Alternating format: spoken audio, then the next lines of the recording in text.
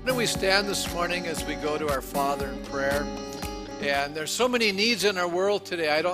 We would never be remiss in saying there's a need for prayer. Isn't that true? I'm sure some of you are here today and you're facing challenges in your life as well. Let's just bring all of these things to God and let's open our hearts, because I believe God wants to speak into our lives today. We're just going to hear what he has to say to us this morning as we return in our series to the book of Jeremiah. So, Father, as we open our hearts to you today, our desire is to hear your voice. And Lord, I pray today that whatever the needs are in our life, and there are many needs represented here, I just pray that we would lay them at your feet right now. We would learn to just trust you, rest in your grace, knowing that you love and care for us, Father.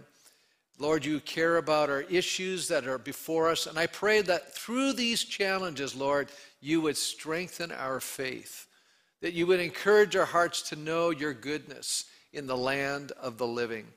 Father, we pray for our world that's so fractured and broken today. We think of what's happening, the conflict in the Ukraine, Lord. We think of other areas in our world that people are struggling, people battling even starvation, people that are struggling with just the very essentials of life. And Father, we pray today that you would call each of us to take personal responsibility in some area of ministry, that we would not just live for the concerns that we have, but that you would extend us beyond that into the lives of others, that we might bring grace and glory and the gospel to the world around us. And we thank you for that, Father.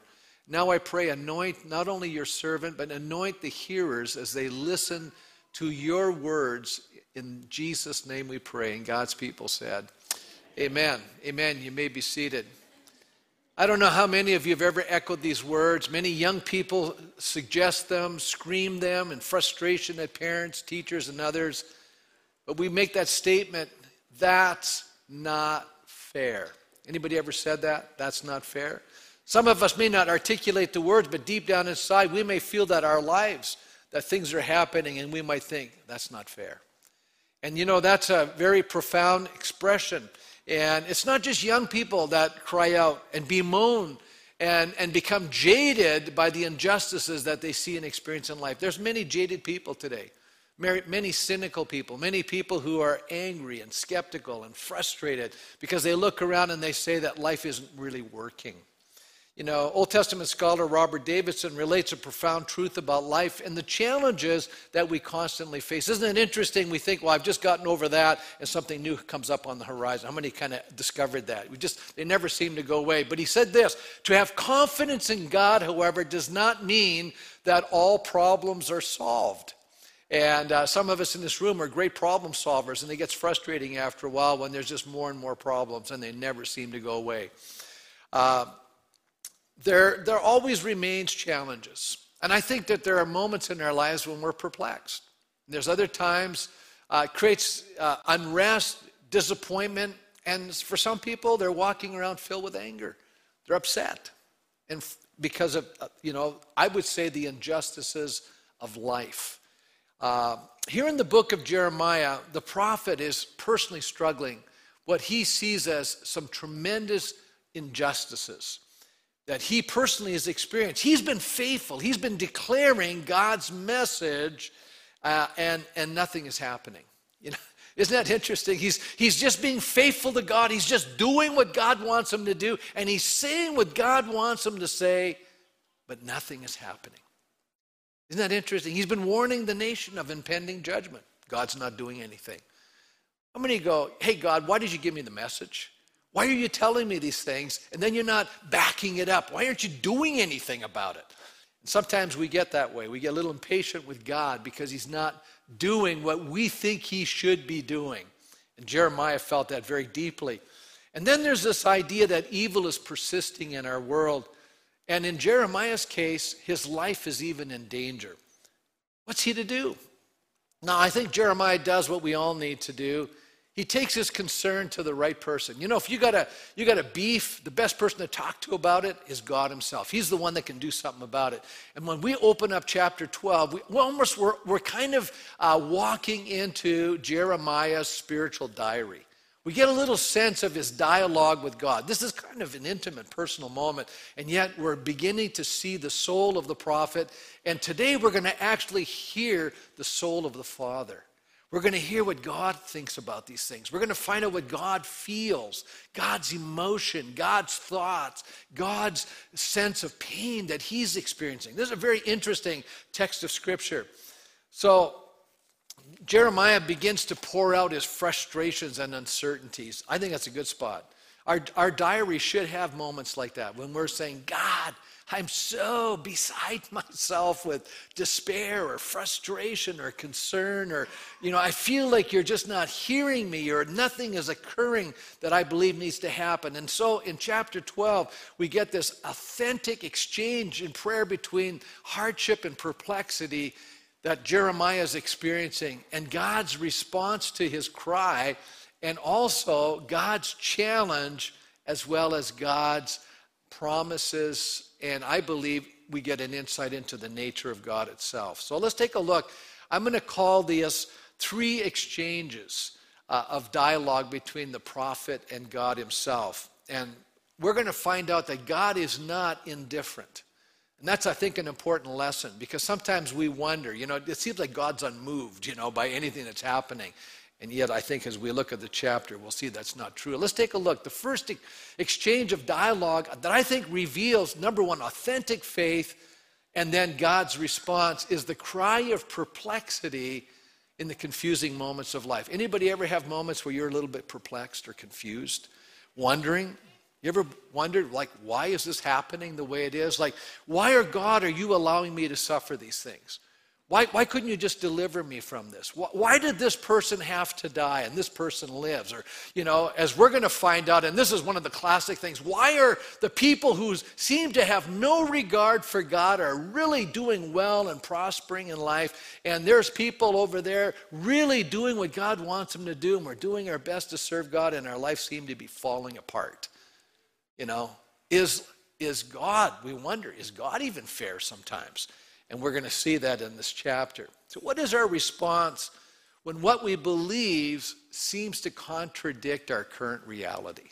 Isn't that a good question? How do you feel about that? I've already said it. We're serving God with everything we've got, but things are not working out like we think they ought to. Maybe we are struggling at this moment. Maybe we're a little overwhelmed by what's been happening to us. We may be wondering, God, why aren't you answering my prayers? Anybody ever wondered that question? You're praying and praying and praying, and I have some prayers that I've prayed for a long time, and it just seems like God is not doing anything about it. Anybody else besides me that's happening?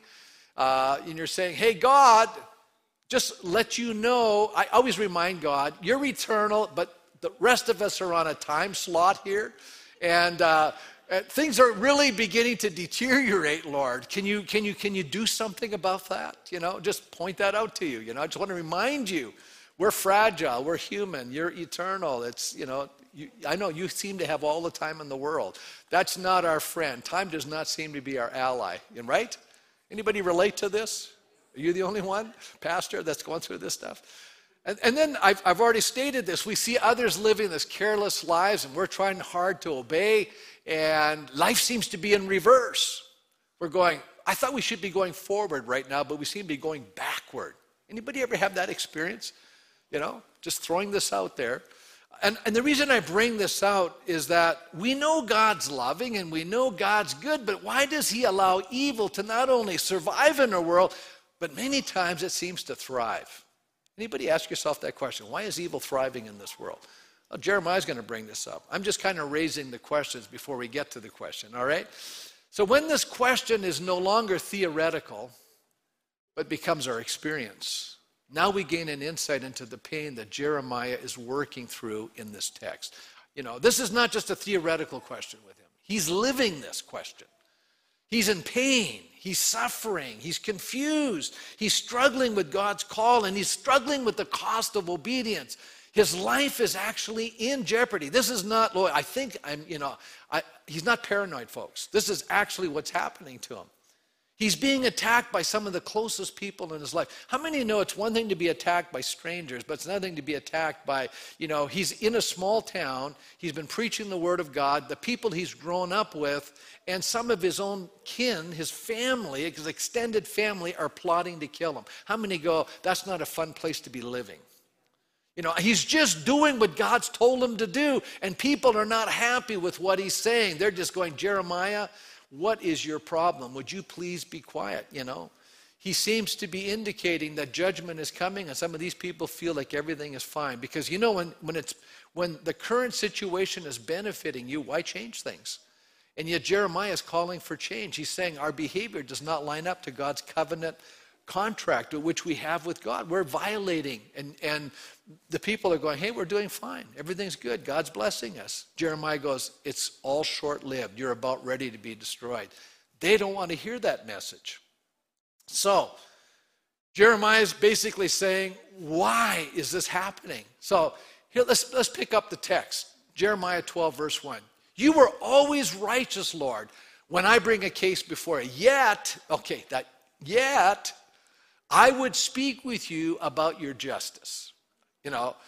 I have a little concern, God. I just want you to know righteousness and justice, those are kind of interchangeable thoughts. I know that you're right, but the way you're doing things, I have some questions about. I'm just questioning this stuff. And he says, why does the way of the wicked prosper? That's question number one. Why do all the faithless live at ease?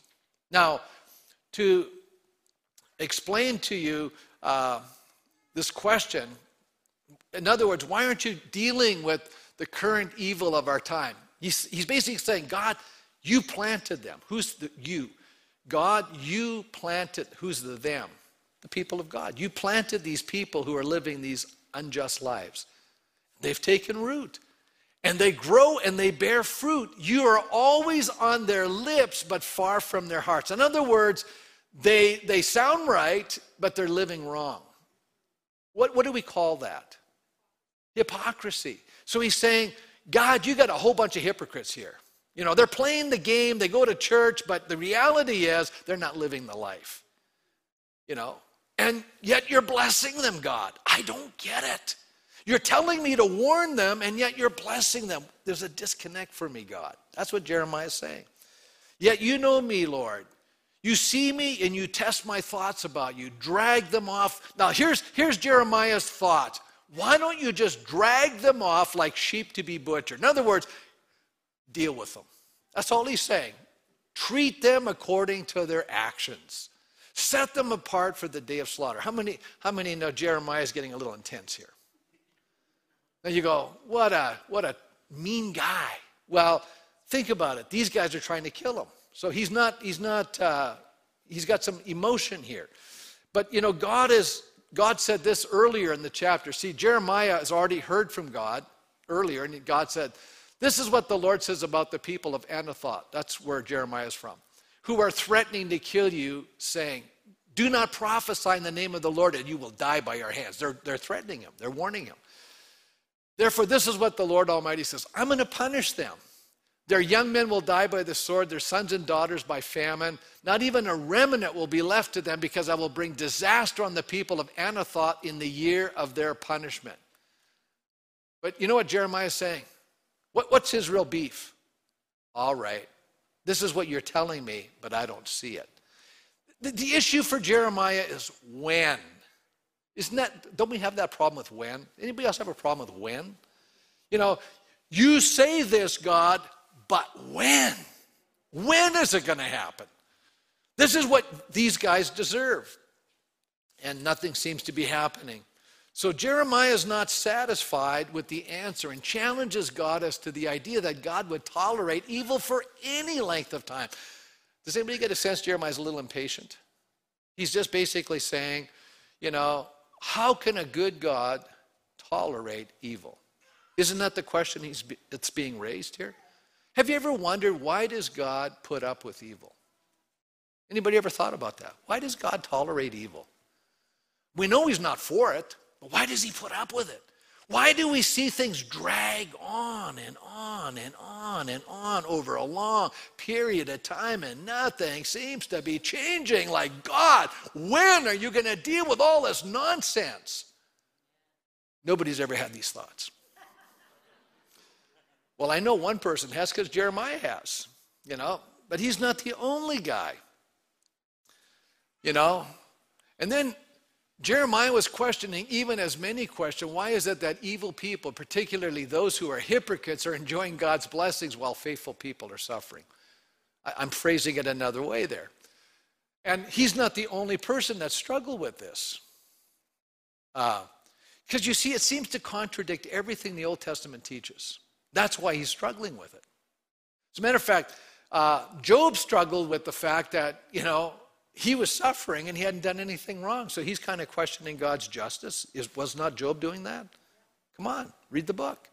And then we turn to Psalm 73, which is a psalm of Asaph. And Asaph says it this way: surely God is good to Israel, to those who are pure in heart. Right? And then he says this: but as for me, he said, my feet had almost slipped. I had nearly lost my foothold. He's saying, you know what he's saying in verse 2? I'm struggling with my faith. And why am I struggling with my faith? It says, for I envied the arrogant when I saw the prosperity of the wicked. See, I cannot figure this out, God. I've done what you've told me to do, and I'm not seeming to benefit from that. And then I see wicked people doing their own thing. They seem to be benefiting. I'm struggling with this, God. It's affecting my confidence and faith in you. That's Asaph. So they're struggling. Why are these Old Testament people struggling with this? Well, some New Testament people struggle with it too. But let's go to a deeper understanding of God's covenant with Old Testament Israel. Tremper Longman says this: for the very structure of the covenant seemed to underline the blessings that would come on the righteous who obeyed God, and the curses that would afflict those who did not. When you read Deuteronomy 27 and 28, it's pretty clear. If you do these things, God will do this. If you do those things, God will do that. How many know what I'm talking about? God says, if you obey me, I'll bless you. If you disobey me, you're in trouble. How many know that's true? That's exactly what it says. Very clear. He says, in other words, it pays to serve God, and you're going to suffer if you don't. Now, there's no timeline in that line of thinking, but obviously we have problems with time, And then Longman, Tremper says this: a book like Proverbs also points to the good life for the wise and the reverse for the wicked. If you're wise, you get these things. If you're a foolish person or a sinful person, this is what you get. Now, how many know that that's true ultimately? See, we have that problem because we are in the moment. We say, generally speaking, it's a principle. If you do the right things, life is better. And if you do the wrong things, you will suffer eventually. But sometimes the eventually may happen into the next life. You see, that's the problem. We don't always see justice in this earthly life. And so we struggle with that. So, he goes on to say, as for Jeremiah's questions arose in his own situation where he was obeying God's command to speak the divine word to a sinful people who not only rejected Jeremiah's message, it wasn't Jeremiah's message, it was God's message. But they wanted to harm the messenger. I love that statement, don't kill the messenger. I mean, Jeremiah's just saying, I'm just telling you what God's saying, but you know what? They're directing their anger at the messenger, right? But it's God's message, and he's reminding them that. So where was God's righteousness in this situation? Well, Asaph came to understand that justice would eventually come, and we read that in Psalm 73:16, when he says, when I tried to understand all this, it troubled me deeply until I entered the sanctuary of God, then I understood their final destiny. So Asaph said, yes, there is justice ultimately, and I'm satisfied with that, okay? But there are a lot of people who say, I don't know about that, this ultimate destiny thing. What about now, see? And that's where Jeremiah was at. He says, surely you place them on slippery ground, you cast them down to ruin. In other words, eventually sin catches up with people. Isn't that true? We see that. Philip Ryken says, though Asaph was content, Jeremiah continued to complain. He wanted God to write the final chapter on human evil right away. Do something about it now, right? Many Christians feel the same way. We hear that God will judge every deed, whether open or secret. We know that all the enemies of God will be put to shame at the final judgment. Still, we're discouraged by the triumph of evil in our times. We long for the day when murderers and rapists and racists and child molesters and persecutors of the church and perpetrators of genocide will face divine judgment. Because there is a sense inside of us, we want fairness, we want justice, we want what's right to prevail over what's wrong. True. And some of us feel deeply about that. We're wired that way. But I'm going to say, God knows what he's doing, and his timing, it's there. So I think that these are legitimate emotions and questions, and I think they're part of what I'm going to call the development of faith. Remember, God is taking you and I on a journey. He's taking you and I from faith to faith, from strength to strength, from glory to glory. So we're on a journey with God. Let me move on to the second exchange, and that's God's response to the challenge of perplexing times. What does God want to say to us right now when things aren't working out the way we think they ought to? I think that there are moments that God brings great affirmation, and he encourages us, isn't that right? And don't you like it when you're kind of hurting to someone to put their arm around you and encourage you, right? We all want that. But there are other moments in life when that's not what we need. We're in a culture today, everybody wants to be pandered and babied. Come on now. We don't want to be challenged and corrected. You know what God's going to say to Jeremiah? Grow up. Get tough. See, in my generation, growing up as a little kid, sometimes, the messaging we got was, you got to get tougher. We don't hear that message anymore. You know what we hear today? Everybody has to understand. And we all have to, get more tender. And I'm not against being understanding and being tender, but how about getting stronger? Because let's face it, when you come into a difficult time, if you're a wimp, you're going to get crushed. And we are in difficult times, and the pressure gets on, and a bunch of people just collapse under the pressure. And God wants his church to get strong. He wants us to be able to handle the intensification of opposition against his people. What are we going to do when things get harder? Are we just going to be a bunch of wimps? So this is what God says to Jeremiah. See, I put down, I believe that God loves to answer our questions, but not our demands for accountability. God doesn't owe me, I can ask God questions, but I can never question God. God does not feel like he has to answer and be accountable to me, nor does he have to be accountable to you. As a matter of fact, Job tried to make God accountable to him, and God never answered him. And said, I got a few questions for you. You see, you and I are accountable to God, not the other way around. And both Jeremiah and Job found out in a hurry, God doesn't answer those questions. God's not going to be put on trial. God's not going to be put on the hot seat and that he has to answer to me. He doesn't have to answer to me at all. I have to answer to him. So he refuses to be questioned, and he basically, asks us questions. And here's how it goes. This is his response to Jeremiah. Many of us probably have read this before. It says, if you have raced with men on foot and they have worn you out, how will you compete with horses?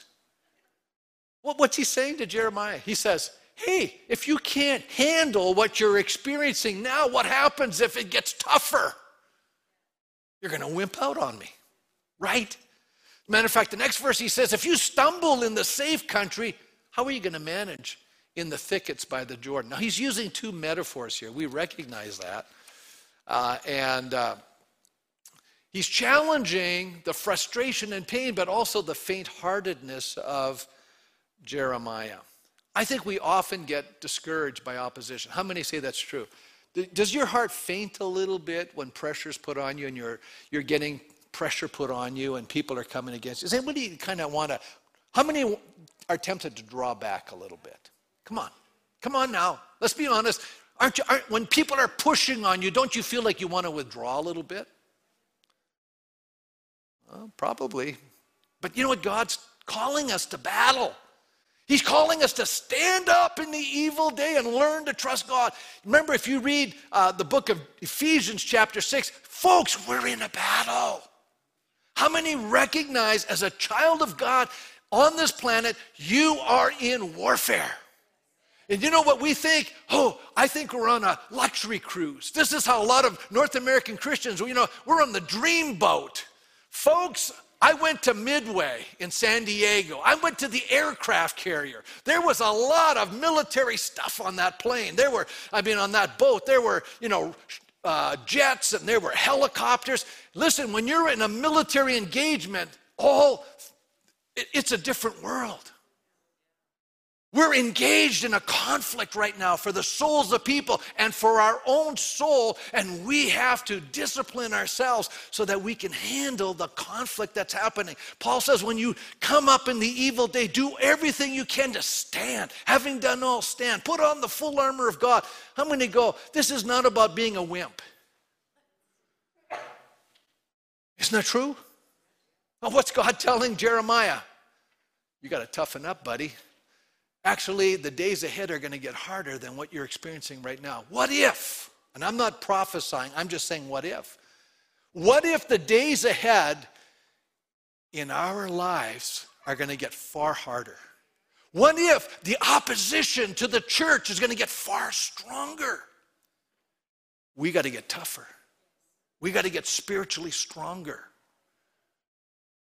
Amen? We need to understand. And when I talk about being spiritually strong, that doesn't mean I'm arguing it with people and I'm upset about this or that thing. No, that's not what I'm talking about. I'm talking about that you and I understand what God's called us to.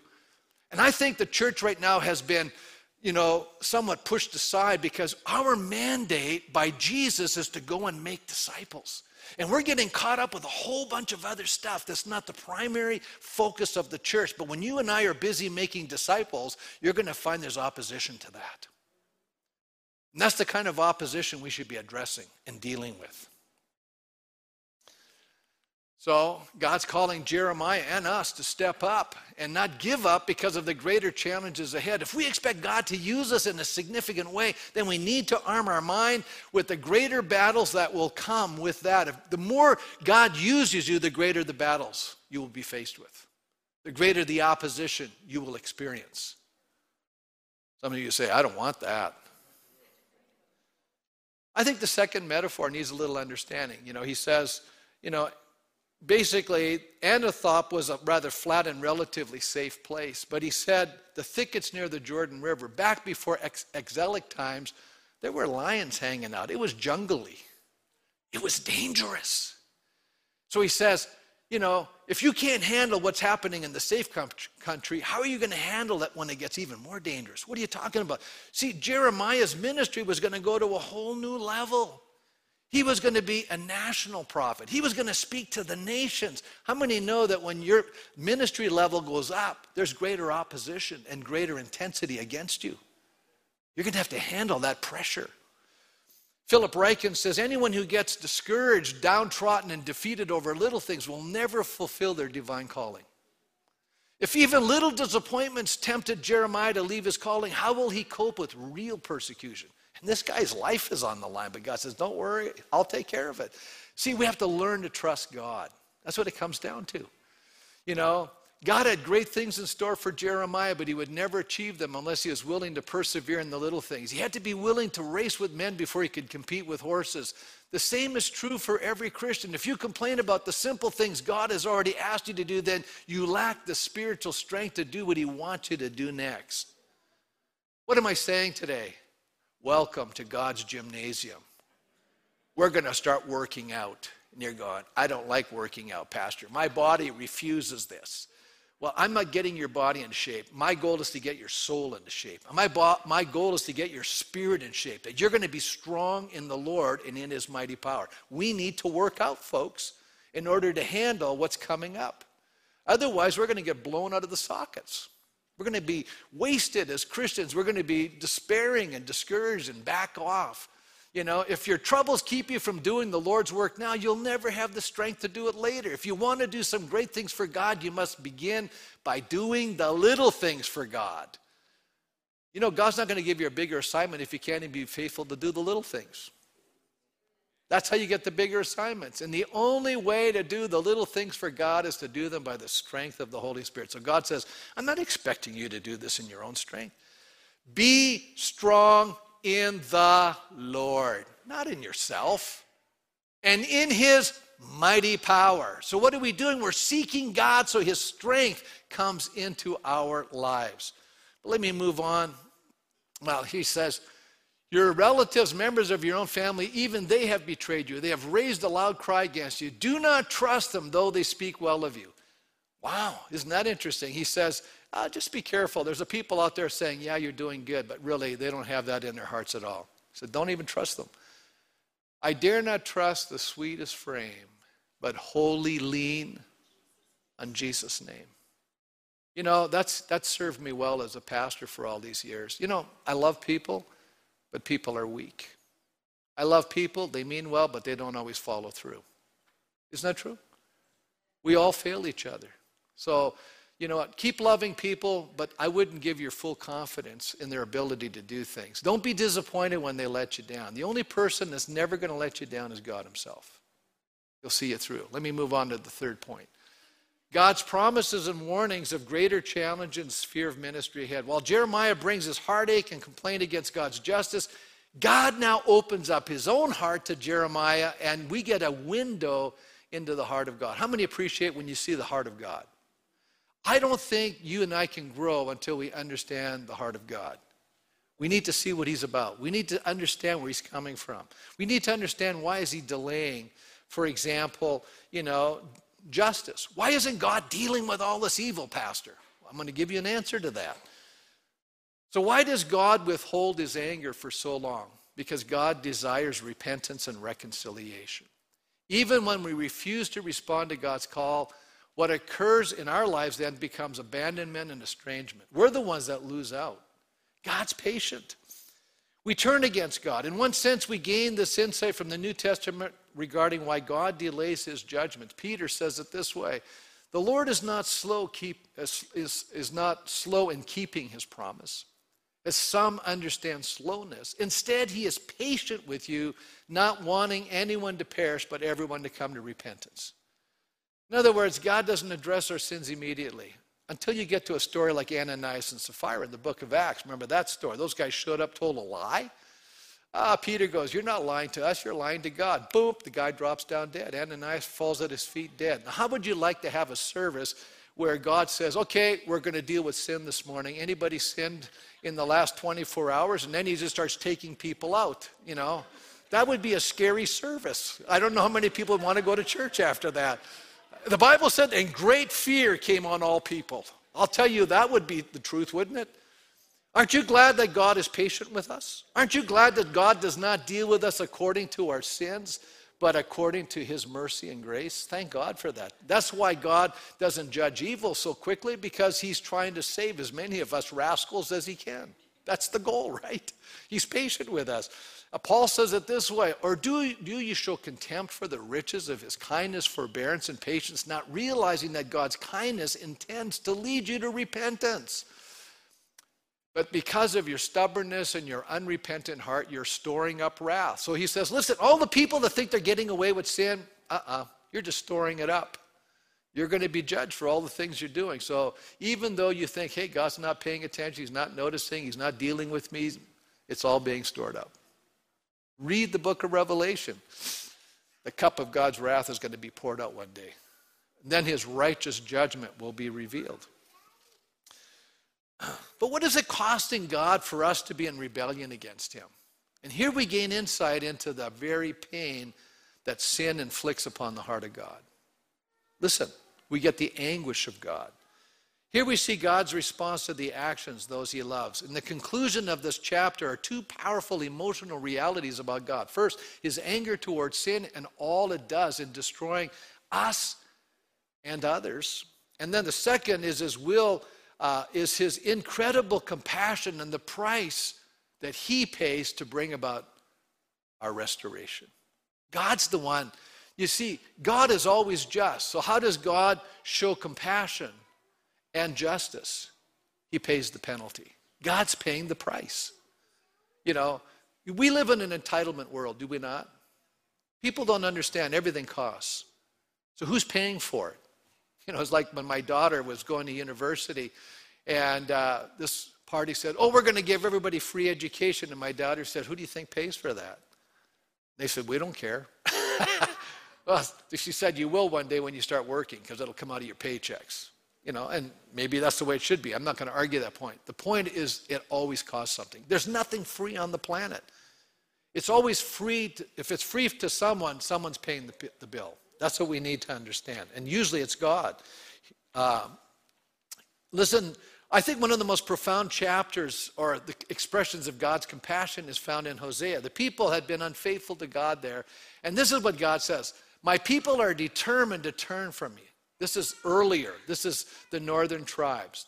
This is not, Jeremiah's later in the human story, and he's dealing with the southern tribes. This is the northern tribes. Even though they call me God Most High, I will by no means exalt them. Again, saying the right things but not doing the right things. Then God says this, how can I give you up, Ephraim? That's the largest northern tribe, which many times is a synonym for the northern nation of Israel. How can I give you up, Ephraim? How can I hand you over, Israel? How can I treat you like Admah? How can I make you like Zeboim? Now, most of us are not acquainted with Admah and Zeboim. You know what? These were cities. These were the other cities on the plains that got fire and brimstone when Sodom and Gomorrah went down. They weren't the only two cities. There was a whole bunch of them. These are two more. He says, how can I make you like Zeboim? And then he says, my heart is changed within me. In other words, my heart is stirred. I'm conflicted, God says. And my compassion is aroused. I will not give you up. Do you understand the grief that we're putting God through? I'm going to give you a sense of it. If you're a parent and your kids are defying you and rebelling against everything you're saying, and you're watching them make terrible choices, it'll start tearing you up on the inside. At that moment, you now feel the heart of God. You're feeling what God feels when we sin. It tears him up. It's tearing him up because he goes, not only are you rejecting me, you're destroying yourself. And my love for you is so great, it's creating me great pain to watch it. There's anguish there. I will not carry out my fierce anger, nor will I devastate Ephraim again, for I am God and not a man, the Holy One among you. I will not come against their cities. Isn't that amazing? God says, no, I just can't do it. I can't make myself do it. It's too painful. Well, let me go on here. When God shows compassion, it's never at the expense of his justice. He suffers in our place. He takes the penalty upon himself. See, the cross is the greatest expression of the justice and love of God that's ever been exhibited upon this entire world. At the cross, we see at the same moment God's justice against sin and his love for sinners. Is that amazing? Because he suffers the penalty. He takes it on himself. Wow. That to me is so beautiful. Then we see the anger of God. He says here, I will forsake my house, abandon my inheritance. I'm going to give the one I love into the hands of her enemies. My inheritance has become to me like a lion in the forest. She roars at me, therefore I hate her. Now, I've never read this verse before. I don't know why. I've never noticed it. That's a pretty strong statement. I had to spend hours figuring out what does it mean that God says, I hate my people. Isn't that an interesting expression? The first thought that went into my mind was Esau have I hated and Jacob have I loved. And then I recognized that's a comparison, right? I loved one more than I loved the other. He's comparing, there's a comparative thing. That's the same thing where it says, if we're going to follow God, we must love God and even hate everyone else in relationship to our love to God. It's a comparison thing. I thought of that. But there's more to it than that.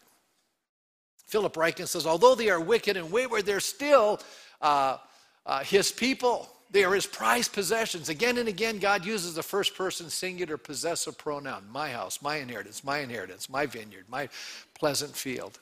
Interesting. God says, you're mine. I love you. Okay? These are terms of endearment. But we have that shocking statement of God giving them up, allowing them to be taken into captivity. Why? Because they're fighting God. How many know you can't help a person who's fighting you?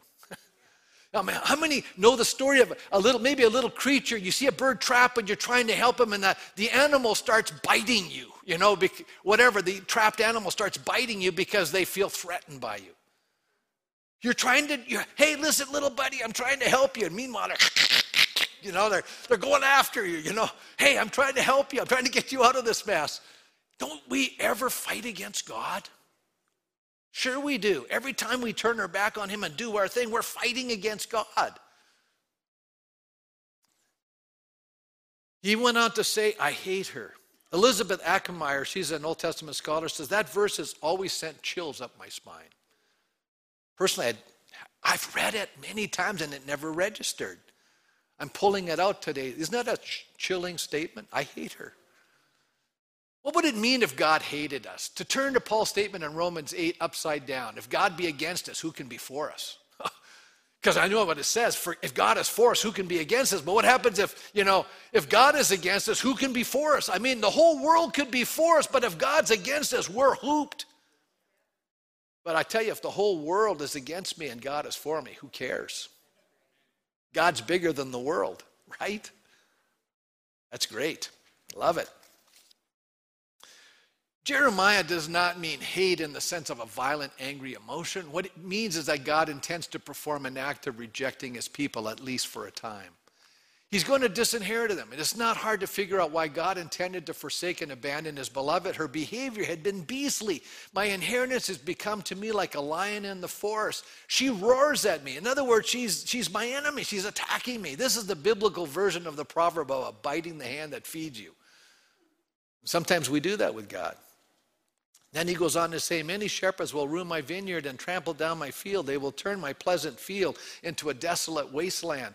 Now, the shepherds there are actually leaders of nations, the leaders of the nations that are coming against Israel, primarily Babylon, but they were, some of their neighbors joined in with the Babylonians. Don't you love neighbors like that? Oh, you're down, I'm going to kick you too, right? God says, I'm going to take care of that. He says, over all the barren, it said, it will be a wasteland parched and desolate before me. The whole land will be laid waste because there's no one who cares. Wow. Over all the barren heights in the desert, destroyers will swarm, for the sword of the Lord will devour from one end of the land to the other, and no one will be safe. What is God saying? He's saying, I'm going to use all these foreign nations that are taking you out. That's actually my sword coming against you. You think it's the sword of man, but it's not. It's my sword. I'm disciplining you. It's pretty intense. And then we see the compassion of God. How many are glad this chapter doesn't end there? Keep moving. Compassion of God. Verse 14, he says, this is what the Lord says. As for all my wicked neighbors who seize the inheritance I gave my people Israel, I will uproot them from their lands, and I will uproot the people of Judah from among them. What's he saying? He's saying, I'm going to actually pluck out Judah now. I've taken them out of their land, put them over there. Now I'm going to pluck them back and put them back into their land. And all those other nations, I'm going to uproot them from their land. Wow. So even the people that are punishing Israel are just a vehicle in the hands of God. God will discipline them for that action. And then he says this, but after I uproot them, I will have compassion and will bring each of them back to their inheritance and their own country. This is a very startling statement. What is God saying? I'm going to actually restore even the Gentile nations. God is inclusive. He's not exclusive. He's inclusive. He wants everybody. It says, if they learn well the ways of my people and swear by my name, saying, as surely as the Lord lives, even as they once taught my people to swear by Baal, then they will be established among my people. In other words, if people who are non-covenant people turn to God and say, I'm going to follow you, God, God says, I'm going to restore you. God invites everybody in. I love that. If any nation does not listen, I will completely uproot and destroy it, declares the Lord. What lessons can we learn? Let's close. About God's forbearance, long-suffering while we're in sin. He delays judgment as an expression of his kindness. to make us repent, to change our mind, and to turn back to him. God's not willing that any should perish. He desires all of us to be reconciled to him. And Philip Ryken questions, what lessons can we be learning from God's lament? First, that our sins are painful to God. Our grumblings, our complaints, our moaning, our rebellion, our arguments are like roaring in the ears of God. Because our relationship with God is a love relationship. Our sins wound his heart. Second, no matter what we go through, God has been through worse. That's an interesting thought. In other words, God feels our pain. He's been there. He's a suffering God. God understands our sufferings. Maybe you feel abandoned. Maybe deserted by your spouse. Maybe your sons and daughters have defied you. Is your life filled with ungrateful, hostile people? God understands. He's experienced it. He's been through it all before. He knows our pain. And therefore we can come with confidence through his throne of grace. So I'm going to have us stand this morning. And maybe you're here today, I think this is a great chapter because the lesson is so powerful.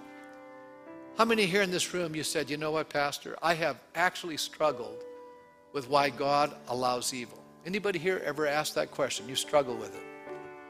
I hope today that somehow you sense, okay, I get it. God is going to deal with it, but the reason he's holding off is even the people that are perpetrating evil, God desires to reconcile them to himself. He's trying to bring them into his kingdom. Isn't that amazing? And aren't you glad that God waited for you? And aren't you glad that God doesn't always judge you and I according to what we do, but God shows us grace and mercy? I thank God for that every single day. And this part I like. We get a window into the soul of God. Isn't that great? That God suffers. He's concerned, and that when he tolerates these things, it's at his expense. And that when he's beginning to show compassion, he has to still deal with justice. He has to merge the two. So how do you have righteousness and justice on the one hand and forgiveness and compassion on the other? It's because he takes the penalty. Isn't that beautiful? God takes the penalty for us. And maybe we're here today and maybe we don't know Christ. I want you to know right now you can be reconciled with a God that loves you, the one who created you, the one who fashioned you, the one who has a design for you. And all you need to do is open your heart and say, I want to know you, God.